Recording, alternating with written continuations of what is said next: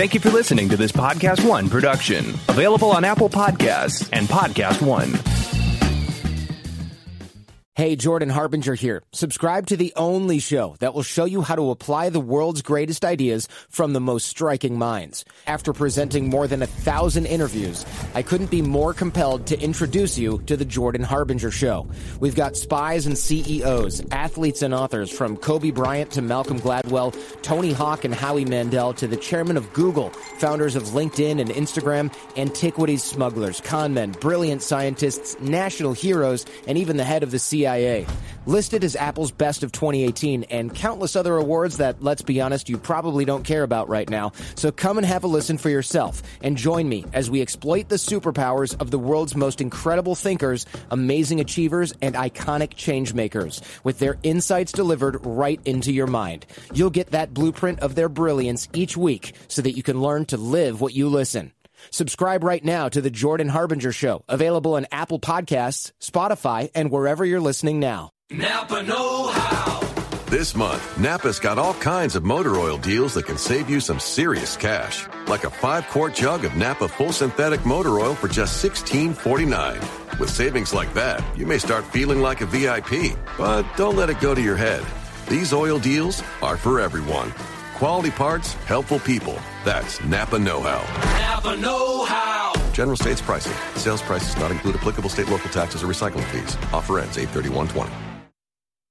May the force be with you, everyone. It is episode 22 of Rule of Two. It's the official Jedi Council spinoff show on the main channel, Collider Video, and on Podcast One, the Jedi Council Podcast One feed. Mark Fernandez, Darth Sidious, how are you? I'm good, man. I'm very excited about today's show because we have a wonderful guest joining us. Yes, this worked out perfectly. We're going to change things up today a little bit. Yes. Okay, we're getting real. We're getting almost newsworthy.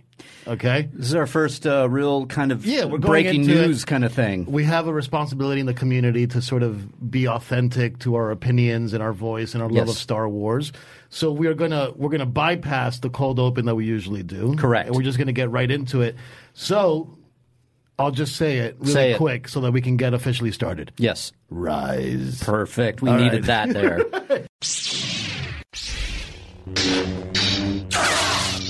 We needed that there. So without further ado, I want to make a little introduction of somebody that we have on the line with us. Yes, we have a very first caller for Rule of Two, and one that you guys know. Something happened over the past 24 hours on the recording of this episode, which is episode 22. And Mark Fernandez, please, I want you to finish this out. Yeah, so look, I can't tell you how happy I am that we have Star Wars Theory on the line with us. Star Wars Theory, are you there? I am here. Hey, guys. How you doing? I'm doing good, man. Thank you for being part of the show today. Thanks for having me. Just to give everybody a sneak peek out there for the Rule of Two listeners, Star Wars Theory actually will be with us next week. In person. Not just a hologram from a ship. We're going to actually have you in person here. And you're not going to force project, right? You're going to be the real thing. No, it's the real deal, man. I'm going to be there. Okay, perfect. All right, awesome. Look, we can't wait to have you in the studio. But let's just talk a little bit, just to give a little bit of context. Star Wars Theory obviously released Vader, Shards from the Past, which is a wonderful fan film. Fantastic film that we gushed over on our last episode. Yeah, we had a really in-depth discussion, I think, about what it means to have skin in the game. And I know a lot of the commenters kept posting skin in the game, skin in the game, skin in the game, skin in the game. But it's true. Like, when somebody has skin in the game, the quality of the content changes. Yeah, you put your money where your mouth is, to use a term from Fernandez, but also it just shows you the lengths you'll go to show your passion for this mythology, this saga, everything Star Wars. And it's something to be commended. Yeah, so basically SWT. So give me a little bit of background about how this whole project even started. Yeah. Oh, man. Making a Vader fan film was something I always wanted to do as a kid. Like, he's the coolest character, in my opinion. So finally I made the channel and all that, and Danny contacted me. We got in touch around February of 2017, and we pretty much just started from there. I mean, he was like, well, what do you want to happen? And I was like, well, I want Mace to come back. That's what I want to happen. So we started writing the script, and then we got the concept art, and just went from there. And so you wrote the script? It was me, Danny, and another gentleman named Nikolai. who lives in Sweden, I believe. Excellent. And like, look, for me, when I and we spoke about this in last week's episode a little bit, but when I see Shards from the Past, what I get out of it is the continuation of this amazing story about Anakin Skywalker, Darth Vader, his regrets, his angst, his unresolved issues, and his ongoing resentment for the Emperor. And I think that's such an incredible through line that connects, the prequels to the original trilogy. Were you coming at it from the point of view of trying to have a little bit of a renaissance in the George Lucas mentality of it, or were you more inspired by some of the newer Disney takes on Star Wars? No, 100% George Lucas inspired. Basically, it's supposed to take place 8 months after Revenge of the Sith, and we're trying to connect that bridge between the ultimate, cool Darth Vader that we know, this callous machine, and the extremely emotional Anakin that we saw in Episode 3 and Episode 2 even. Yeah. So, you see that transition there, and that's what we were trying to portray, and we're following Vader's journey through that. And that read perfectly. I mean, that makes a ton of sense, too. When you think about the mythology of Vader now, too, over the years, we've unmasked him. George Lucas did that. We had the man behind the mask. Who was he? Who is Darth Vader? We learn all about him with Anakin in the prequels. But what I love is your attention to detail and looking at it as Padme is really the character I'm getting to. Because that, to me, I remember this art that I saw with Vader in Padme's tomb, and he's like resting his hand on her tomb. Yeah. And there was something about that image, the starkness of it, that you have Vader, the man in the mask, but you know that inside there is maybe good in him. There is still that tortured soul. It was that by design. I mean, did you decide, we're going to go in, and is it Padme that really got you into it, or was it like the revenge against the Emperor angle? Was there a little bit of both? A little bit of everything. I mean, first of all, we wanted to bring Mace back, and how it was originally going to start was we were going to kind of go. Have you read the book, The Dark Lord, The Rise of Darth Vader? No. Okay, basically, it's a Legends book from when George was in charge, and it takes place pretty much right after Revenge of the Sith, where Palpatine sends Vader back to the Jedi Temple, and he's like, look, there's some holocrons in the temple. We want to get them, we want to collect them. And he goes back in there, and we were basically going to have Mace, rummaging through the temple, trying to find some lost stuff before he, goes into hiding again. Long story short, we came to the story that we have, and we're like, let's make it more in depth. Let's, make it not all about, but a lot about Padme, and kind of show his character arc, that he's not just this dude in a mask. Right. Yeah. A lot of people kind of went at me on Twitter a little bit because I'm obviously like a prequelist. I love the prequels. I love all of Star Wars, but to me the prequels speak on a very profound level, even though there's something to be desired perhaps on the execution of some things, some acting, some whatever. I love the stories of the prequels, and they're very, very inspiring to me. I love them. Yeah, and to me, one of the things that I thought was very, very interesting about this short film that you did was how Anakin and Darth Vader now blames the Emperor a little bit more for the death of Padme. And I've often postulated that the prequels are actually about Sheev Palpatine trying to kill Padme. And that because that's how he's able to subvert the Nubian government and take over Naboo, become the chancellor, and then eventually the emperor, and Padme was always standing in his way. And, through, like in the first film, he flat out says it, eliminate all of them. And then by the end, he gets a win-win situation where he gets Anakin to become his apprentice, and he's able to mask the death of Padme. Perhaps Anakin did it, perhaps he did it. However it is, it was orchestrated beautifully. Do you subscribe to that theory that I have that, Palpatine's one of his major goals was the murder of Padme, and that now maybe Darth Vader is trying to get a little bit of wise to that angle? Part of me kind of subscribes to it, but the other part is also, Palpatine was a genius, and he never did the dirty work himself. He always had other people do it. So he spent his whole life and career trying to turn Anakin and manipulate him. So he finally did, and all he had to do was unleash him. So once he did that, Anakin, choked her out, and she was already pregnant. She fell, hit her head, and who knows what happened from there. The whole, dying because she was sad thing.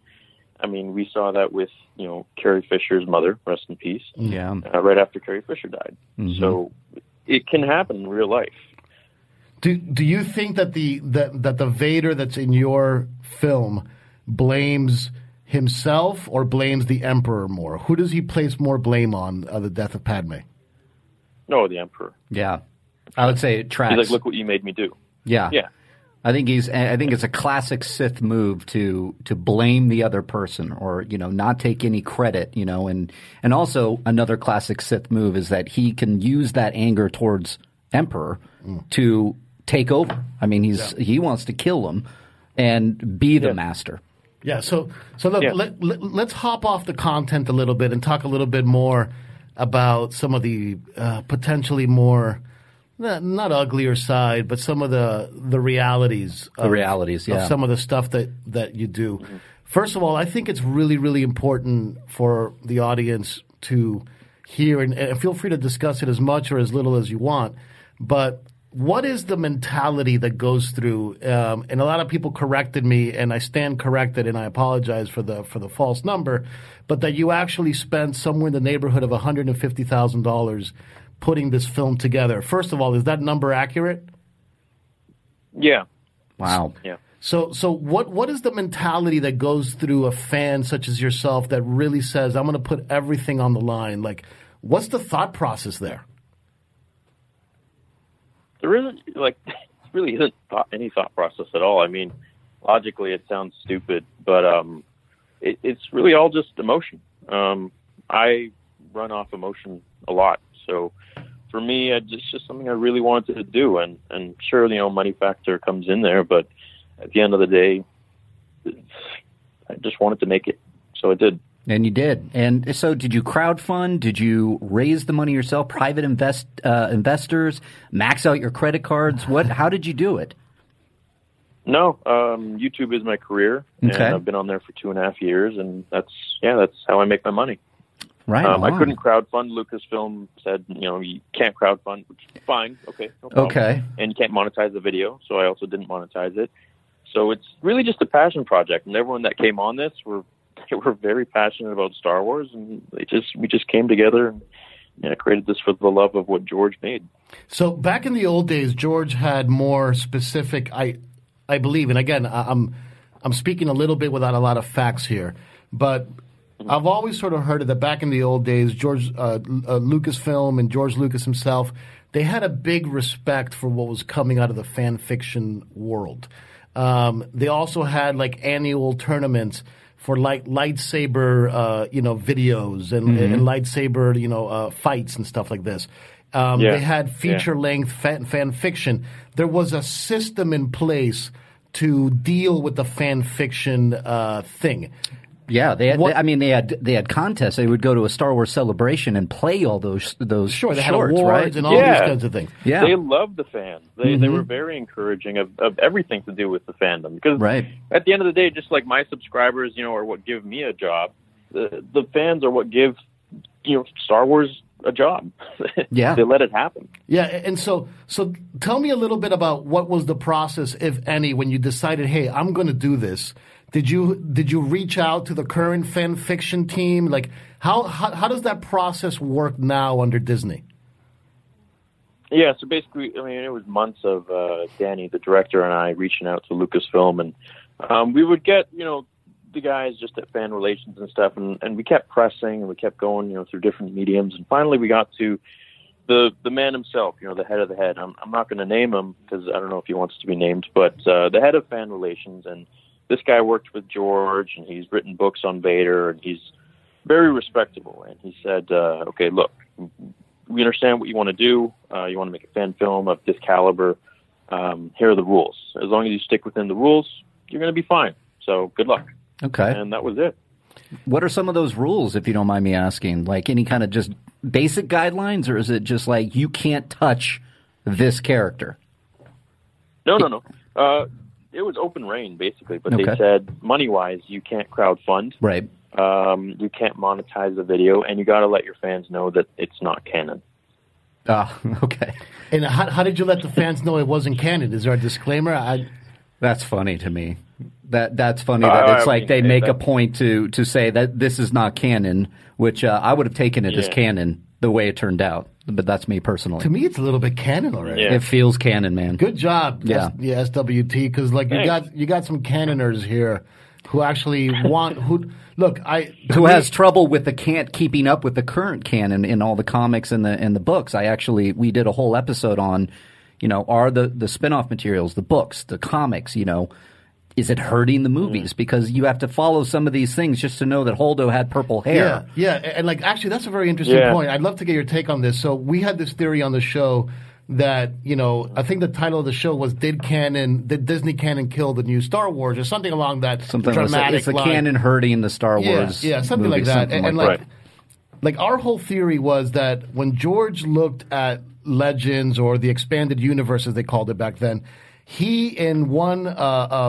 Lucasfilm magazine or whatever that used to be published back in the old days had this amazing line where he said the way that you should look at canon is that the movies are the sort of first-hand observers of what's going on. Mm-hmm. And everything else in the expanded universe are legends that are being told by people that are coming from tertiary sources more down the line. So even though it's all real, like the specifics of the events are a little bit harder to track because it might have happened a long time ago or it might be an unreliable source, but it all existed in the same soup.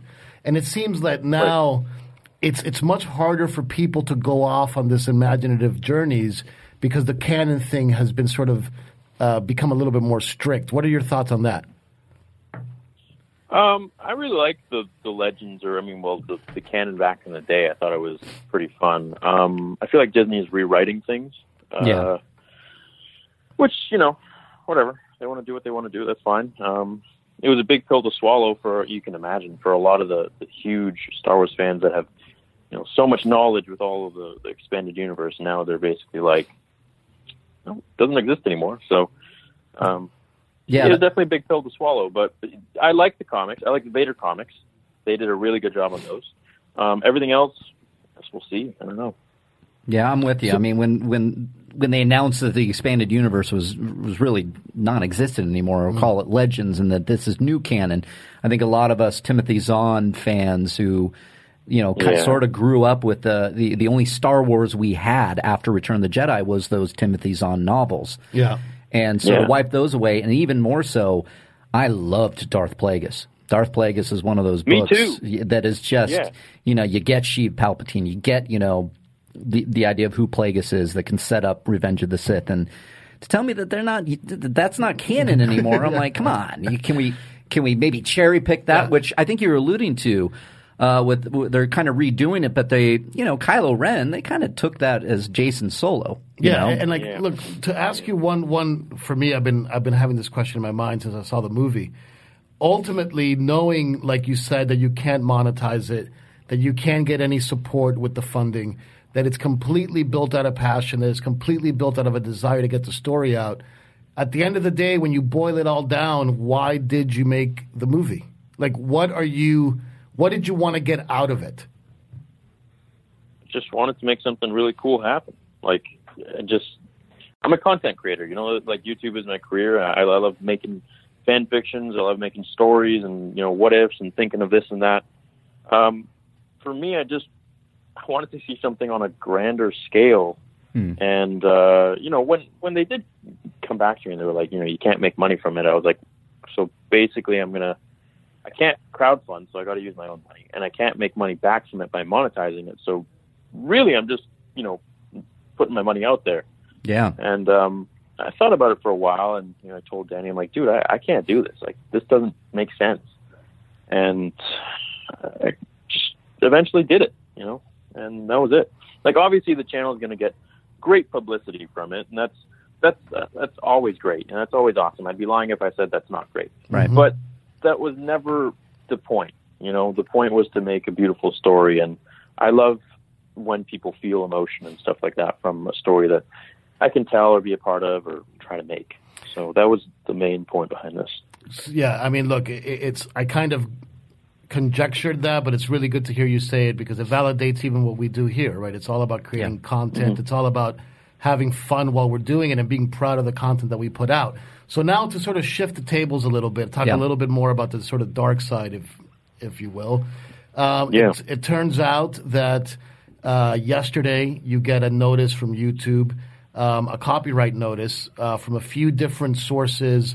Warner Chappell, I believe. Warner Chappell, right? The Walt Disney Music Company. I believe there was about 6 different claims from the notice that I saw. And me being a YouTube content owner, I get those claims as well, so I'm a little bit familiar with the process.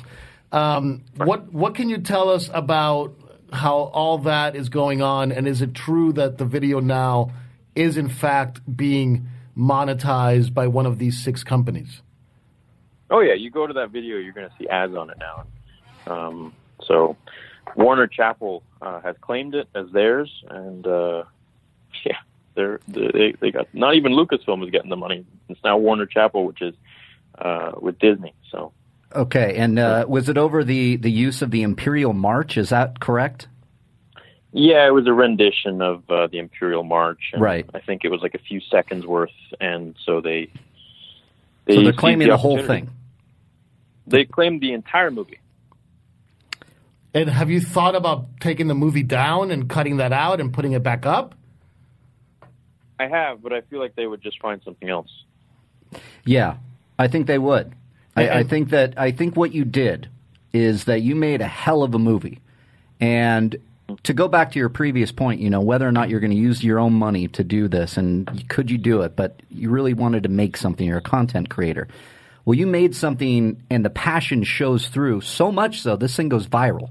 This thing hit, 5 million views at one point? I think the last time I checked. And so it's a 6.5. 6.5. 6.5 million views. That's a lot. That's a lot of Star Wars fans enjoying your work, and so it shows. And I think you're on the map, obviously, already. But this, you talked about, bringing a little bit of publicity to your channel. I mean, not to ask you an obvious question, but you maybe had to know this might happen with like a big Disney, a big Warner Chappell. Like, did you expect that, or were you like, Lucasfilm said to follow these guidelines, and okay, dude, yeah. Once I spoke to the head guy at fan relations at Lucasfilm, I'm like, okay, if I don't make money from it, I don't monetize it, I don't pull in a cent from it, and I don't crowdfund, we have an agreement. We're okay. Like, Lucasfilm is the top dog, but it was all a handshake. It was all a handshake agreement. Yeah. And handshake agreement. Let's even go a little deeper. Was there any contracts brought up? Did you have to sign something, or was it just over the phone and you thought, okay? No. Yeah. It was just I left him a voicemail, and then he got back to me through email, and he said everything through email is better because it's his legal team can look at everything, the Lucasfilm legal team, which makes sense. And again, it has nothing to do with Lucasfilm. Like, right. They were fine with it, and have you thought? So have you thought about contesting the claim? Yeah. So the thing with that is, if I do that, then I'm most likely going to lose. Yeah. And then they will strike my channel, and then they're going to delete the whole video, the movie. Yeah. So. Yeah. Fair enough. So have you pretty much resigned yourself to saying it is what it is? On to the next thing. That's where I am. They want to take the money. Go ahead. Do you feel that in some way Disney broke the spirit of their word? Yeah. And how does that make you feel? I mean, like how does that not only make you feel, but how does that inform you moving forward?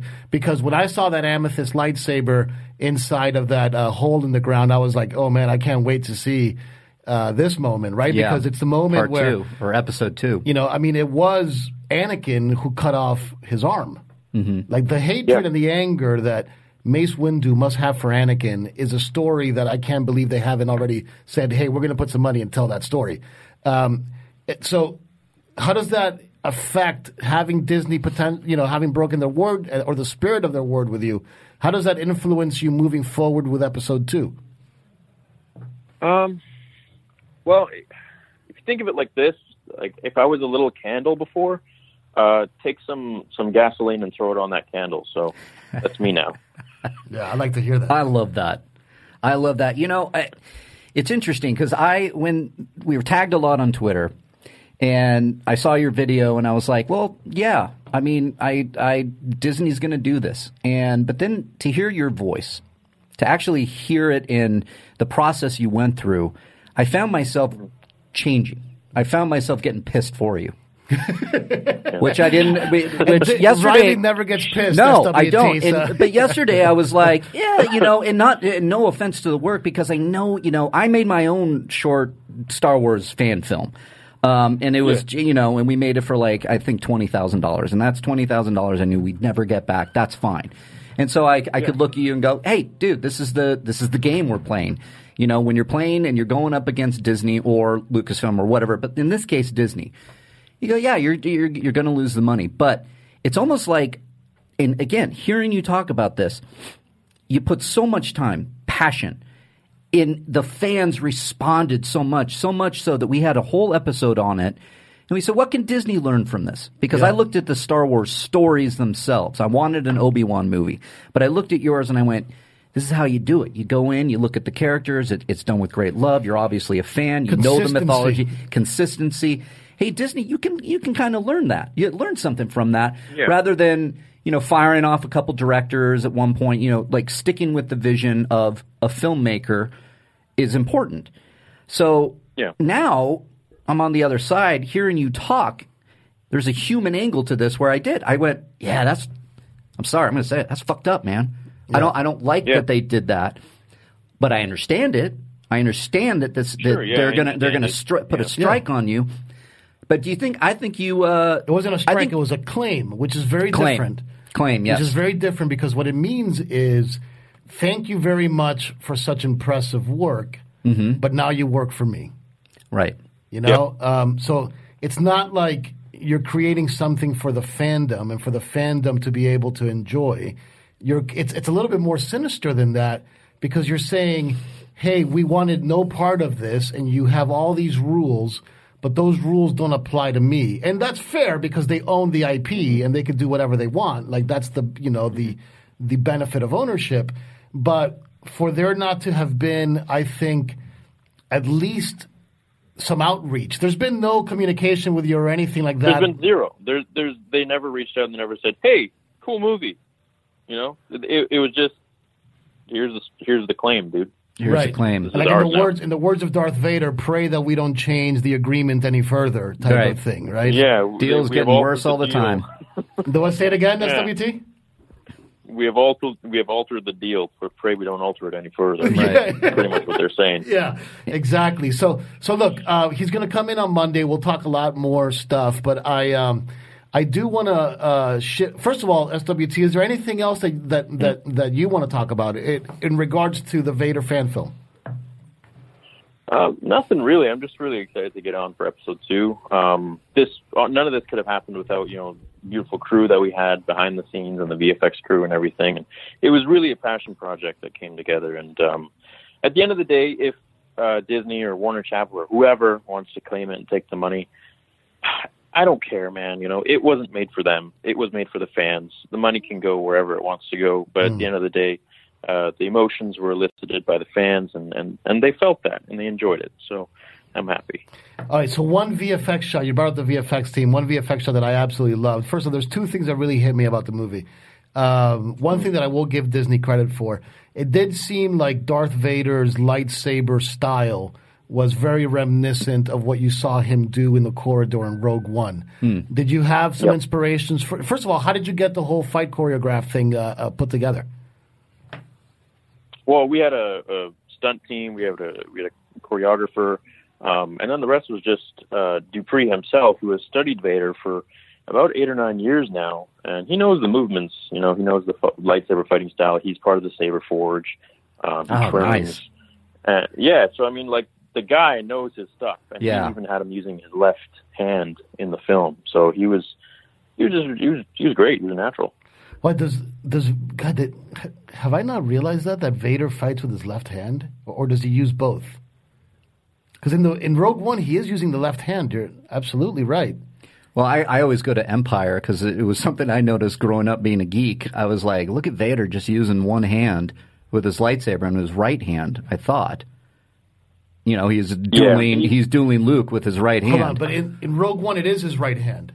It is his right hand. It is. Okay. The problem with that was, first of all, it was a dream, so, we can switch things around. But also, he is ambidextrous. Okay. And third, the set was just in a way where we were like, he's gonna have to use his left hand, otherwise we're gonna see his back the whole time. Right. And we didn't want to see that. So sometimes you got to change it up. You got to shoot. You got to block. You got camera angles. Yeah. You got to make do. But look, exactly. So we thought, he walks in, he chokes the Emperor. He's so mad he uses his right hand, and then the clones come in and he's got to defend himself, so.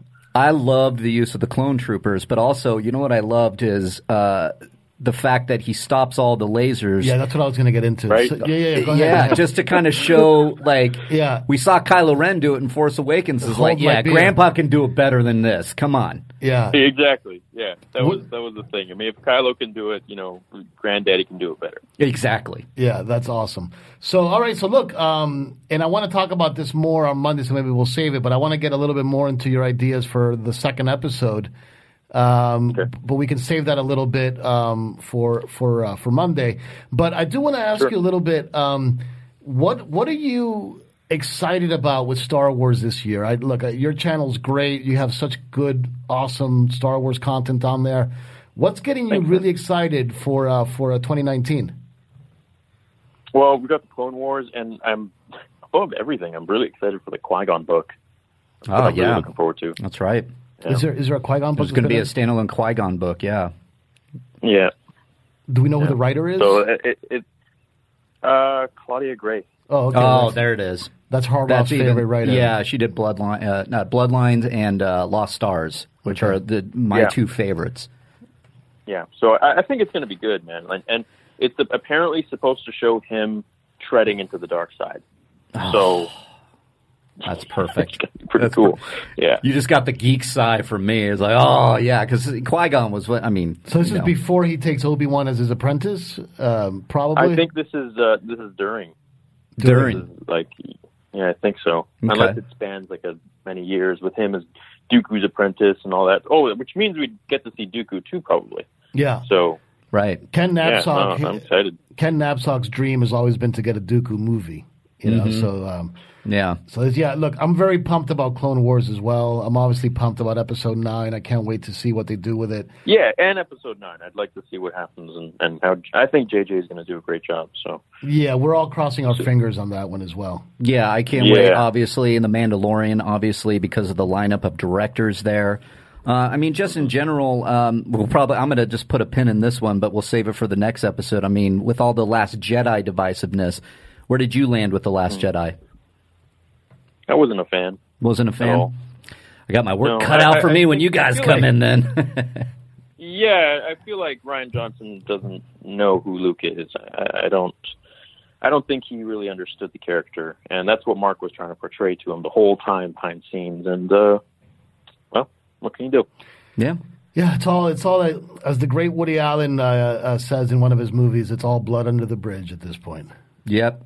Well, I'm hoping. Yep. We did a whole video on it, but I was hoping that, we were introduced to kind of these Force flashbacks with Rey touching the lightsaber and then the Rashomon kind of three different things that happened with Luke and Kylo Ren. I'm still hoping there's like a Luke and Kylo Ren flashback where we get like, you mentioned Qui-Gon, you get like Qui-Gon, Obi-Wan kind of feelings or Obi-Wan, Anakin kind of feelings. Yeah. Look, we're supposed to, apparently we're going to get that because I don't know about these rumors and stuff, but there are talks of people on set or something seeing Mark Hamill a lot without his beard, which means they're probably going to use CGI anti-aging stuff. So, oh wow, I'm calling it, man. I know it's a rumor, but that's what I was going for. You can do that now. Look, there's people know me on this show. I love The Last Jedi. I loved what they did with Luke. It did resonate with me, and this is a Luke Skywalker guy. This is a guy that told everybody in the neighborhood to start calling me Luke Skywalker at age 5. But you know, I can look and see some of the things that I wish they would have done differently. One of them, pick up Luke at the end of the movie. You know, and we can see him in 9. But what is it? Blood under the bridge. Blood under the bridge. Look, I can understand his character changing. I think that's very real to life. Mm-hmm. But I just feel like, I don't know, he could have been a little bit more Luke-ish. You know what I mean? Like a little more ready to take on the role, or not so sad. Yeah, for me, it all boils down to the biggest thing we ever learned about Luke was that he refused to give up on his father. And even when Obi-Wan Kenobi told him, well, if you are really not giving up on your father, then the Emperor's already won. Right. Like his closest confidant telling him, you have to give up on your father. You must face Vader. And Luke, despite everything that he's being told by all the people that obviously care about him, he says, no, there's still good in him. I can feel it. This is what Luke was all about. And for that to so easily go away with his nephew, it just brings up a million questions that I don't feel that Lucasfilm properly answered. I haven't seen, I mean, this is a whole other podcast for another time, because we can maybe get in that when you're in here. SWT, to be honest with you, our listeners have put me on a timeout because I'm constantly kind of ragging on The Last Jedi a little bit, so I have to be a little bit nicer about it. But like, it's there's a lot of that, I know. If you're in studio. If you're in studio, you'd see me pacing like Darth Maul waiting for Qui-Gon with Fernandez. I'm like, don't do it. Don't do it. Yeah, so look, but I'm with you. I think JJ's a very smart dude, and I think that he understands that there's a responsibility in Episode 9 to try to bring it back a little bit from where The Last Jedi took it. And I actually think he's the right guy to do it. Agreed. Yeah. I think he'll do well.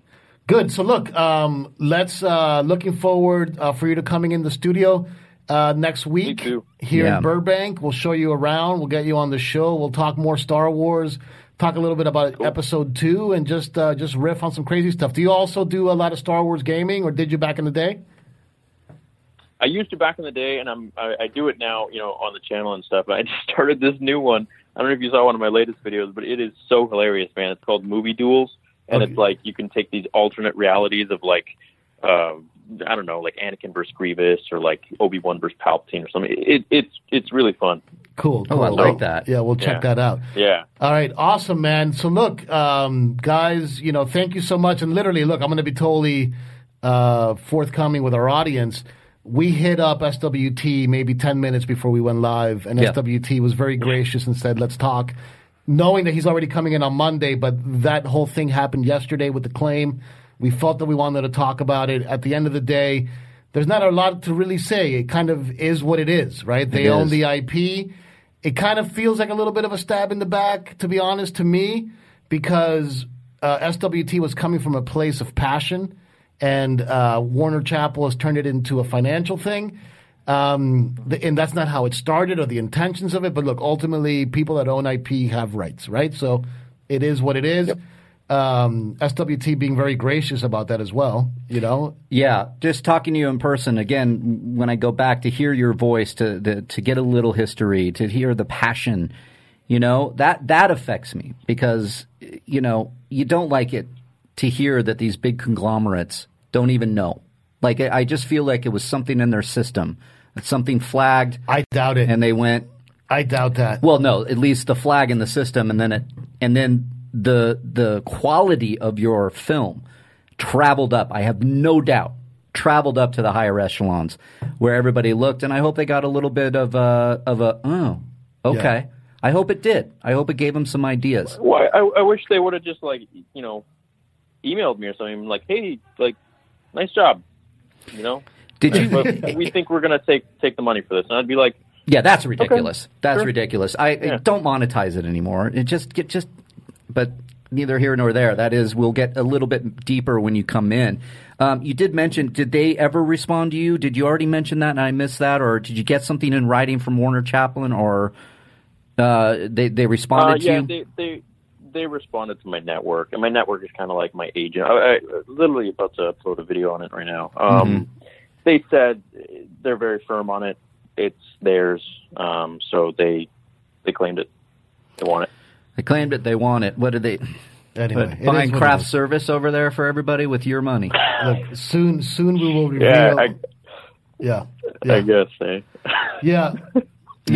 I don't know. It's a bummer, man. I'm sorry to hear that. Look, and I stand by that. It's still a breakfast budget relative to all of that Disney spent on the movie. Even though it's a lot more, maybe it's for a week instead of a day. But look, man, wonderful job. Look forward to meeting you in person, and may the force be with you, brother. Hey, thanks, guys. May the force be with you, too. See you soon.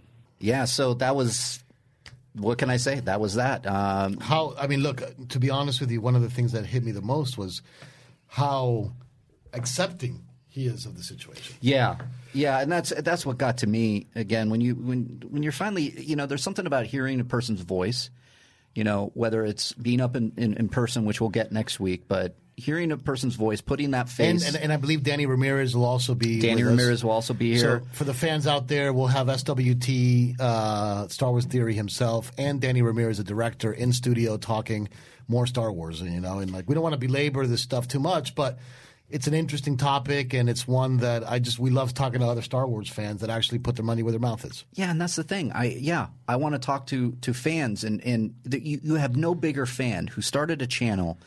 One of the biggest channels there is now for Star Wars. But also, you have no idea. This is where it goes out of Star Wars and into filmmaking and goes to my heart, because I've done that.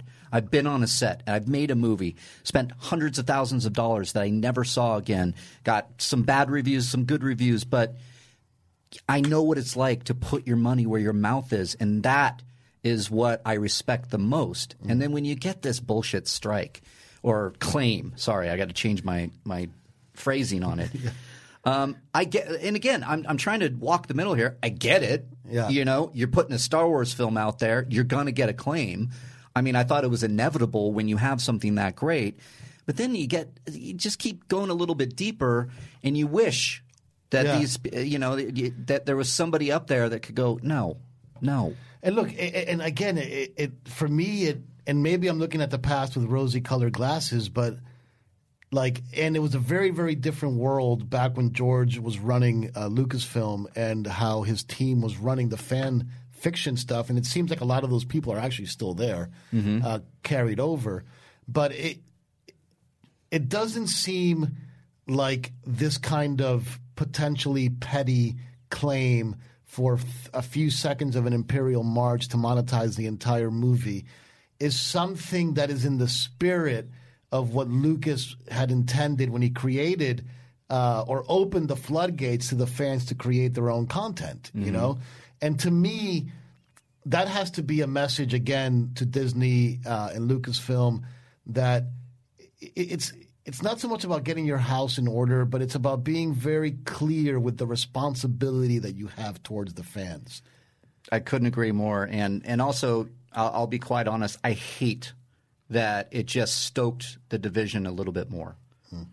I hate that I'm going to have to now, it's like Disney shill aside, Disney, it's about Star Wars for me, not about Disney. I'm judging the movie, and I know it comes from Disney, and I know that can get weird for some people out there that think that you're shilling or you have a Disney agenda or you just like Star Wars, you like anything Star Wars. Get rid of that fucking shit. I want to talk about Star Wars. I love Star Wars, and I love what this guy did, but there is something that happens when you go, oh, God, this is a big conglomerate. This is somebody that's picking on the little guy, and you see it here. And that's where I'm like, okay, where are you going to put that money? What are you going to do with this money? Yeah. Like seriously, I made that joke. Because you know that if SWT would get that money, he would reinvest every dime into Episode 2. Absolutely. All he wants to do is see Mace Windu up there reclaim his revenge on Anakin, Darth Vader. Right. And, now it becomes harder. Now not only is the financial barrier there, which has always been there, but now you have an extra barrier, which is in the back of your head. Are you like, am I making this only so that somebody can take my work trivialize it and make some money off of it to feed some, subdivision of some subdivision of some subdivision. It's a little disheartening. It is disheartening. He's the rebellion now, and that's the Empire. The Empire's coming in. We love Disney. Let's not, I can't wait for Spider-Man Far From Home. I can't wait for Endgame. I can't wait for Episode 9. I've actually been dying to go back to Disney World. I haven't been there in about, Again, that goes without saying. I want to see their movies. But when this happens, it does seem petty, and I wonder, what are you going to do with that? What are you doing with that? What can you possibly – because he agreed to not monetize it, period. That was set forth by Lucasfilm. No monetization, no crowdfunding. You do this. He followed the rules. And now they're monetizing it and taking the money. That's ridiculous to me. That's ridiculous. Well, look, man, we're coming in hot in 2019. We're coming in hot 2019. Is there any Star Wars news that's out there that we haven't talked about? I'm trying to think off the top of my head what came out. I mean, we know Episode 9 is getting ready to finish shooting. I hope to God that rumor is true that we're having we don't have a name yet. Oh, yeah. No name. Oh, you guys heard it here. SWT talked about a beardless Mark Hamill on set. Which I'm gonna say it. Hey, Mark Hamill's been out there without a beard at one point. Yeah. He had it shaved at one point, and people lost their mind and went, what's going on? I guess Force Ghost Luke is not going to have a beard. Maybe that's true, maybe not. I don't know. That's just rumors as of now. I'm not putting a lot into it, but when I hear that from somebody that does this and follows Star Wars. No news about the name yet, huh? Yeah, no news about the name. One thing, if we didn't have all this stuff to talk about with the Vader fan film and all these things, I actually was thinking that we could have done an episode about that article that I believe came out in the Hollywood Reporter about all the new Episode 9 names. Right. Yeah. I think the name that I particularly liked was Episode 9, The Knights of Ren. I thought that was an interesting name. Like when I saw that name, I was like, well, wait a minute. That name sounds pretty good. Yeah, I don't like it too much because it doesn't feel like a trilogy capper. No, it doesn't. It kind of it feels like a middle. It does feel like a middle. Because if you're going to reintroduce the Knights of Ren that were introduced in Force Awakens, you missed your opportunity with Last Jedi. So, and I don't know if that's Rian Johnson or JJ or Disney or Kathleen Kennedy or the guy was serving craft service that day. Basically, we don't know who to turn to. We don't know. Like, there's a famous Harry S. Truman line, the buck stops here. We don't know where the buck stops with Lucasfilm. That's just the reality. I would love to be a fly on the wall with some of those conversations. To your point, though, I've heard Son of Darkness, Rise of the Rebellion. Ooh, that would be a terrible name. I don't like that, again, because it's like Rise of the Rebellion feels like a first chapter. Yeah. A middle chapter. It doesn't feel like the last. So some people said Balance of the Force. I've heard something had Jedi in it. And I'm doing my brain. I'm trying to remember. I always liked the one that you and I came up with, Return of the Sith. Return of the Sith to me, or something like not. It's a little too close to like Revenge of the Sith and Return of the Jedi. It's kind of like the two mixed together, right? But there's something there as the third but it part. feels circular. It feels like it could. That's the thing, If you go off of The Last Jedi, I don't think we'll see another Jedi in the title. Yeah, I'm just kind of going off of the fact that we've had Return of the Jedi. We've gone 2 Jedi Last in the title. Jedi. Mm-hmm. The Sith no longer exist because somebody made a good point on Twitter the other day, which was like, if you bring the Sith back, then you kind of undermine or demean Darth Vader's and Anakin's entire story arc. And there's some truth to that. You know what? The fact that you're saying that now made me go, you're right. I didn't think of that, and I've been banging the drum. I do want some Sith action or Return of the Sith. Yeah, which that's true, and that's why Return of the Sith could be interesting as a rebirth of the Sith, or maybe it's Rebirth of the Sith, whatever it is. But that one Twitter follower did make an interesting point that it negates the Darth Vader storyline if he didn't, in fact, bring balance to the Force and destroy the Sith. But all that really tells me is that the starting point of the new trilogy should have taken that more into account than they did and had an insidious rise where you saw the rise of the Knights of Ren, saw the rise potentially of Snoke and everything that led into it. Because, like, The movie starts and it's already all happened. It's already it's a chia pet. It's like buying the chia pet with all the grass already all over it. You know. But look, anyway, man. Good to be back. Good to be back. Good to have you back. Sorry about the Tuesday, Wednesday thing. We're still trying to figure it out, guys. I think now we're going to try to keep going on Tuesdays. We're going to keep going on Tuesdays for now. This will drop on Collider Videos. It'll be on Tuesdays on the main channel. You can always find us on Podcast One podcast feed under the Jedi Council feed. We're going to go every Tuesday now, so mark your calendars. We'll see how that works. But last week's episode, got to thank everybody. Wow. Yeah. Wow. Thank you for embracing us. Thank you for letting us play in the Jedi Council sandbox that we're all in now. At Mark Fernandez on Twitter, at Riley Around on Twitter. You can find us there. Hit us up with some questions. Drop in some comments on this video. We do look at them. We do want to hear from you. We love your questions. Sometimes your questions just turn it into a complete show.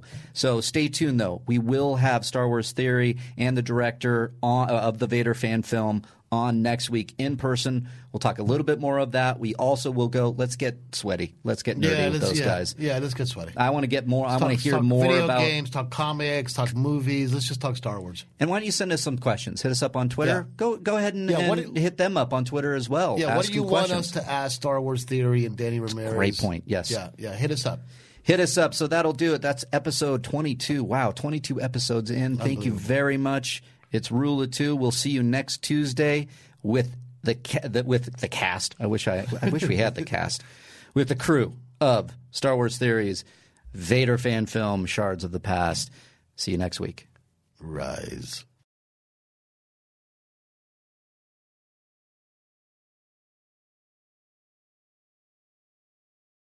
Napa know-how. Get all the quality parts you need at your locally owned Napa. Because right now, when you order from Napa online, you can pick up curbside at your local store in just 30 minutes. Or get your order delivered direct to your door with free one-day shipping on over 160,000 quality parts when you spend $35 or more. Quality parts delivered quickly and safely. That's Napa know-how. Napa know-how. At participating stores, standard ground shipping and exclusions apply. It's that little Chico Pitbull, Mr. 305, better said Mr. Worldwide, and I'm here to tell you about my new podcast, From Negative to Positive, brought to you by my friends over at State Farm. I believe that to have success, you got to play the game, so that the game doesn't play you. You know, the biggest risk you take is not taking one. It's very important that you make sure that you make the most out of your money, especially when it comes to insurance. State Farm offers surprisingly great rates. They have great agents standing by helping you personalize your coverage. All this is backed up by award-winning, easy-to-use technology. It's a great price with an even greater service. When you want the real deal, like a good neighbor, State Farm is there.